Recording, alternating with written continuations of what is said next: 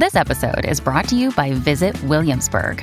In Williamsburg, Virginia, there's never too much of a good thing. Whether you're a foodie, a golfer, a history buff, a shopaholic, an outdoor enthusiast, or a thrill seeker, you'll find what you came for here and more. So ask yourself, what is it you want? Discover Williamsburg and plan your trip at visitwilliamsburg.com. Another day is here, and you're ready for it. What to wear? Check. Breakfast, lunch, and dinner? Check. Planning for what's next and how to save for it? That's where Bank of America can help.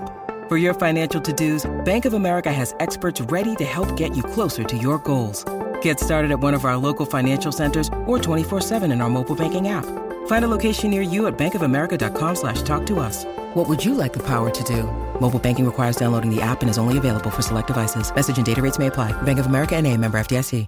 If you've got a thirst for knowledge that never quits, Brightside Podcasts are just what you need. Whether you're into recent discoveries, space exploration, true stories, or useful tips for self-improvement, psychology, gadgets, or just your day-to-day routine, there's something for everyone.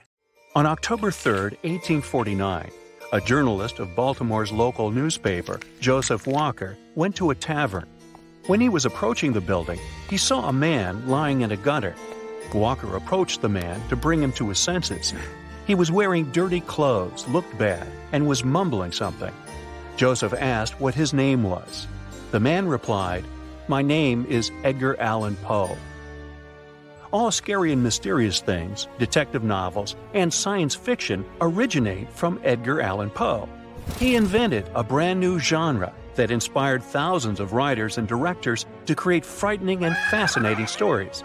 He's one of the most famous authors in the world, but unfortunately, his life was dark and dramatic, and the end of his life is as dark and mysterious as his stories.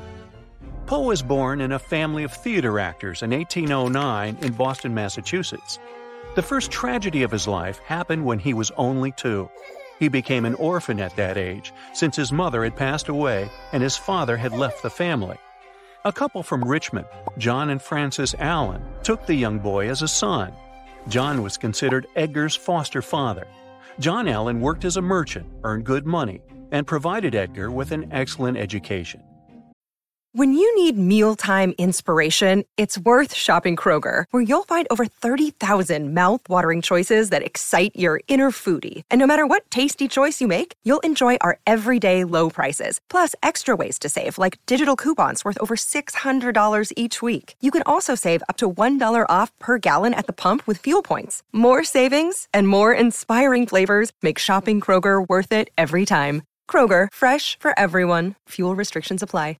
Poe also entered the University of Virginia, where he liked gambling. One day, Edgar lost a lot of money.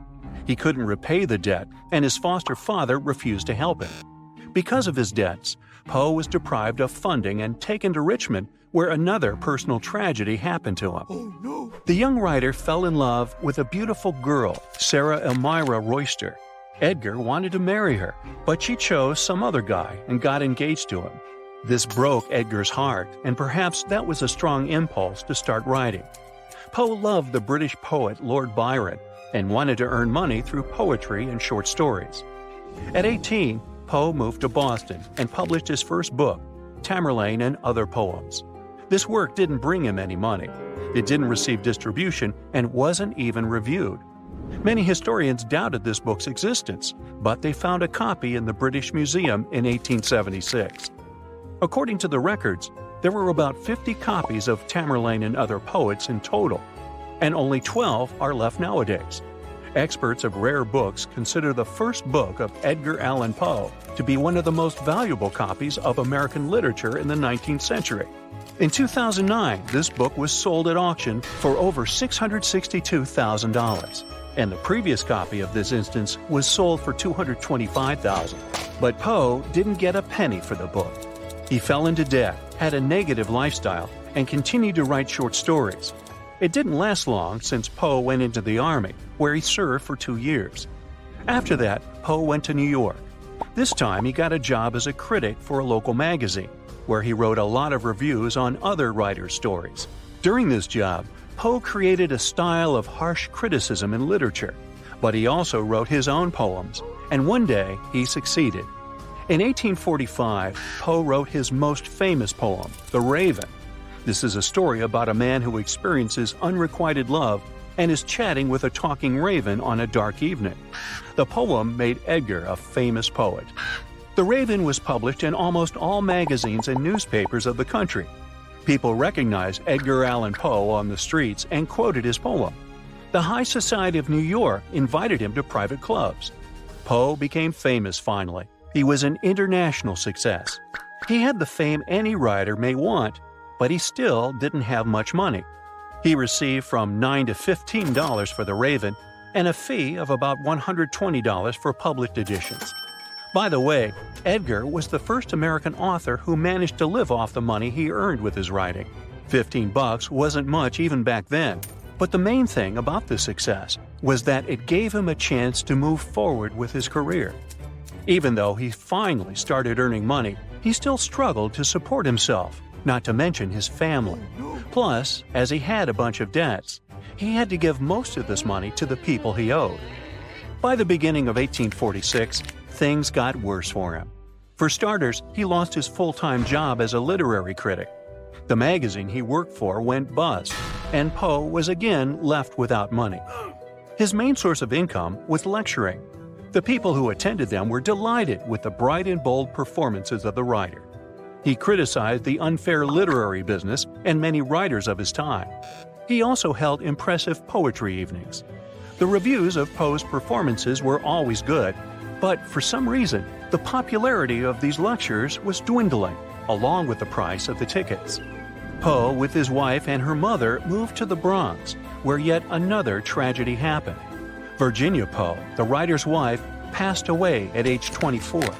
They say Edgar Allan Poe never managed to emotionally recover from this loss. Poe proceeded with his lectures and short stories. He also wanted to get married again to fill the void inside his heart. Perhaps that's why he was still a frequent visitor to taverns and bars. On September 27, 1849, Poe boarded a steamer in Richmond, Virginia, bound for Philadelphia. He had been hired to edit a collection of poems by an American poetess. What happened in the next 6 days is still unknown, but on October 3rd, Dr. Joseph Snodgrass, who knew the writer, received a letter from a Baltimore local newspaper journalist, Joseph Walker.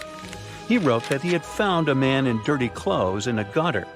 The man looked upset and said his name was Edgar Allan Poe. Dr. Snodgrass was surprised, since Edgar was supposed to be in Philadelphia and editing poems. Dr. Snodgrass immediately went and found Poe in the tavern. His eyes were empty, he was saying something unintelligible, and he was wearing someone else's clothes. The doctor immediately sent him to the hospital. Poe didn't come to his senses. He was muttering something incomprehensible and couldn't explain what had happened to him. Dr. John Moran was the only person who communicated with the writer in the last hours of his life. On October 7, 1849, Poe passed away. Dr. Moran was never able to make an accurate diagnosis. According to one version, the writer had rabies. In the 19th century, this disease was common. It causes confusion and hallucinations, but there are inconsistencies in this version. People infected with rabies are afraid of water. Poe had no problem with this. Another version says Edgar was attacked by Sarah Royster Shelton's brothers, who didn't want their sister to marry the writer. He could suffer a severe injury and damage his brain. But why was he wearing someone else's clothes when he was found? Edgar called the name of some Reynolds several times on his last night, but this man was never identified. In 2006, scientists analyzed Poe's hair and found that Edgar had elevated, but not critical, arsenic levels. This substance causes heart problems and other diseases, but it didn't become the main reason for Edgar's passing.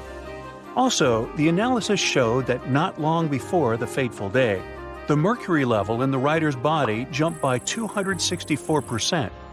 Mercury can cause hallucinations and confusion, which explains the writer's strange behavior. These heavy metals were harmful to him, but they weren't the reason for his bad ending.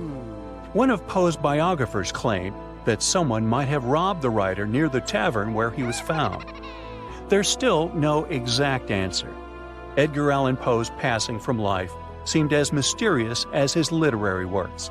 Sadly, one of the creators of detective, science fiction, and horror genres didn't receive decent money for his work.